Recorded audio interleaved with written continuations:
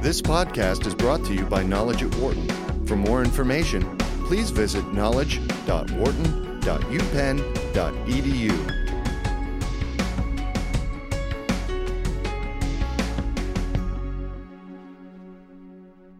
Masculine norms: why working women find it hard to reach the top. Women have been in the workforce for decades, but many will acknowledge that it's still a man's world. According to the most recent data from Catalyst Research, women now make up nearly half, about 46.7%, of America's workforce and hold 51.5% of management, professional, and related occupations. Yet only 7.6% of the Fortune 500 top earners are women, and women make up only 2.6% of Fortune 500 CEOs. Many women say the corner office remains off limits because the unwritten rules of the workplace continue to favor men. Companies today are building on masculine norms, stated Ann Hardy, a vice president of technology strategy at SAP Labs, during a panel at the recent Wharton Global Alumni Forum in San Francisco. Managers need to think about how to create environments in which women can thrive and grow, she says, and which might inspire them to make a long-term commitment to a company or start their own. But what would a company built on women's norms look like? Women business leaders and Wharton experts say the workplace would probably function very differently and have a different look and feel if it were built by and for women. Wendy McDevitt pictures the workspace resembling the corporate offices of Philadelphia-based Urban Outfitters, where she serves as co-president of Anthropologie, one of the company's brands. A female-focused fashion and home accessory retailer, Anthropologie has created a workspace to reflect the kind of environment its customers want, McDevitt says. We almost think of the customer first and then work backwards. The result? Koi ponds with running water, a farmer's market, on-site chefs, and bicycles that allow for quick jaunts between buildings. We created a workspace that has a lot of light and open space. Both the founder and CEO of Anthropologie's parent company are men, proving that men can create an office environment with women's preferences in mind, McDevitt points out. Likewise, not every workplace run by a woman would necessarily cater to women's norms. Personalities of women are very different, she says. Just because a woman is running a company or brand, that doesn't mean that it would be run in the way that every woman in the organization would want it run. Yet a look at top women-run companies does reveal some interesting similarities, according to Marcia Firestone, president and founder of the Women Presidents Organization. The New York-based nonprofit, a membership organization for women entrepreneurs of private companies with annual revenues of $2 million or more, regularly polls its members about how they do business. The most recent survey shows that 100% of the 50 fastest-growing women-led companies provide health insurance, 88% provide 401ks, 80% provide life insurance, and 66% offer telecommuting. Nationwide, 62% of private companies offer health insurance, and 47% offer retirement benefits, according to the Bureau of Labor Statistics. 59% of private company employees have access to life insurance, and just 5% have access to flexible workplace policies. So what I've come to believe is that it's not just anecdotal that women tend to be more nurturing. I think they are. And I think these statistics verify that, says Firestone. An office built on women's norms would be more innovative around policy issues that relate to family, suggests Monica McGrath, a human resource consultant, executive coach, and adjunct professor of management at Wharton. That doesn't just mean offering flex time. It means helping women manage their childcare responsibilities and family roles while also helping grow their careers. If women do opt out, it's not because they can't handle their families. It's because they feel they really can't advance, she notes. Stereotypes and biases that keep women from advancing are more subtle than in the past and possibly unintentional, but they still exist, McGrath says. She recalls an executive management meeting she once witnessed as a consultant, in which a woman was being considered for an overseas post. Although she was clearly the most qualified for the position, one manager remarked that the woman probably would not want the job because she had 2 small children. They actually thought that this was a sensitive remark, McGrath points out. In the end, the company did offer the position to the woman, who happily accepted. They were not planning to be discriminatory. A company based on women's norms would be more sensitive to these issues, McGrath says. Coffee stains, high heels. The need to address women's norms may be most acute in fields such as engineering, where men predominate. Research shows that women are more likely to leave an engineering career than other fields. According to the National Science Foundation, women make up 20% of engineering graduates, but only 11% of professional engineers are women. There is little to no respect for women in male-dominated fields, said one woman engineer in a recent report from the University of Wisconsin-Milwaukee called Stemming the Tide: Why Women Leave Engineering. I feel alienated in spite of my whole career trying to act like a man, said another of the survey's more than 3,700 respondents. Many women engineers who left the field reported that it was difficult to prioritize work and family if bosses were not sensitive to those issues, according to the report's co-author, Ramila Singh, a professor at the Lubar School of Business and associate director of the Center for the Study of the Workplace at UW-Milwaukee. Another sore spot: few promotions.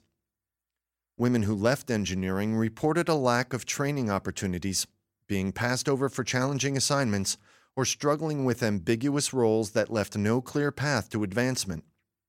They had tried many times to get to higher positions, and they kept getting stymied in their efforts, says Singh.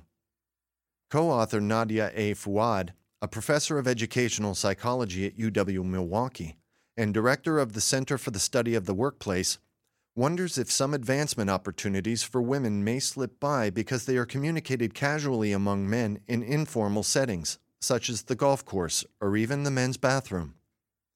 If you're in the network, you know what those next steps will be to take advantage of an opportunity, she points out. And if you're out of that informal network, you may just not know. 40% of the women surveyed by the center had already left the engineering field. Many who left did so because they could not see a clear way to advance, the authors found. Women also reported being overloaded with work or given conflicting information about their job. Women who stayed, on the other hand, were given clear job assignments, afforded clear opportunities to retrain, and got support from colleagues and supervisors to take on challenging roles. Organizations interested in retaining their women engineers need to offer targeted training programs aimed at strengthening not only technical skills, but also developing overall leadership skills such as strategic planning and performance management, the report concluded. Sluggish advancement sends women packing in other fields as well. We know that women leave jobs at a higher rate than men, says Deborah Small, a professor of marketing and psychology at Wharton. Part of it might be that they get upset because they find out that someone else got a better deal than them, or they think that they should have been offered something, but were not given the opportunity. Yet according to Small's research, women's difficulties may be due in part to a failure to negotiate. Small has found that women don't initiate negotiations as much as men do. It's not that they're not as good at negotiating, it's that they don't initiate the negotiation in the first place, she says. This could be a problem, since negotiation may be more prevalent in today's workforce than in the past, Small points out. Employment contracts are less fixed and standardized, and perks such as flex time might be open for negotiation long after an employee starts at the company. In a more negotiable work environment, says Small, it may be that women are at a disadvantage because they are not noticing or not taking the opportunities to negotiate for themselves. Would a workplace based on women's norms make negotiation less prevalent, or make negotiable opportunities easier to recognize? It's impossible to say, Small notes. Today's workplace norms are not just male norms, they are the norms. Indeed, it is unclear that a workplace designed entirely by women would necessarily be better for women. A lot of research shows that stereotyping and gender bias in the workplace is perpetuated by women as well as men, she says. Take something as simple as clothing. New research from Wharton hints that gender bias, from men and women, may even crop up in response to a stained shirt. Allison Wood Brooks, a doctoral student in Wharton's Operations and Information Management Department, examines the double standard behind perceptions of how men and women dress. Her current research targets cleanliness and hygiene, specifically how people react to a food or coffee-stained shirt, and found that men and women with stained clothing are perceived differently. Preliminary results indicate that people appear to react more negatively to women than men. Brooks plans to expand her research beyond coffee stains to other wardrobe elements, and wonders if the backlash that women seem to experience in her stain research will appear with other clothing choices. For example, casual dress versus formal, trendy versus conservative, appropriate versus inappropriate. I think the idea of backlash really pertains to every aspect of women's office life. Women don't ask or negotiate out of a fear of backlash, and it's the same with any aspect of what they wear, she says. Women face more ambiguity than men about what clothing is appropriate in the workplace, or what messages their clothing might send.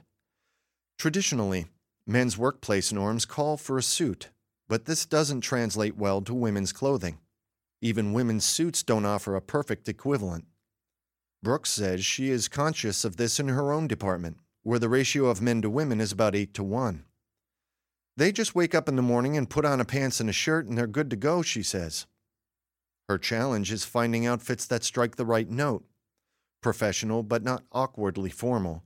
Conservative but not uptight. Relaxed but not inappropriately casual.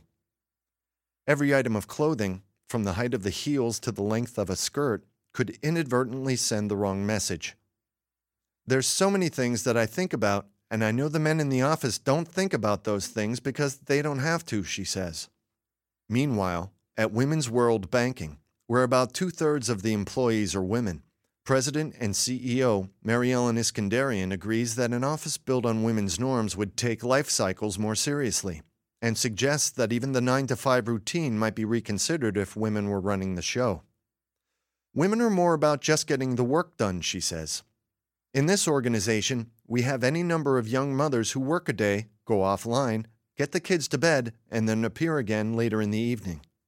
The nonprofit's microfinance mission is women-focused, and women dominate the organization's New York offices, but Iskandarian doesn't believe that only women should rule the world. With a board composed of 10 women and 1 man, she says she is keen to recruit a couple more men. She believes at least 3 would provide a balance, citing studies of male-dominated boards that suffer communication problems when there aren't enough women. 1 woman is seen as a token, 2 are seen as in cahoots, she says. It is when the 3rd woman arrives that all 3 become accepted as part of the larger group. Iskandarian has discovered the dynamic holds true when it's the other way around. I have become a greater proponent of gender diversity than I ever was before, Iskandarian notes. The predominance of women on the board creates a tremendous desire to move towards consensus.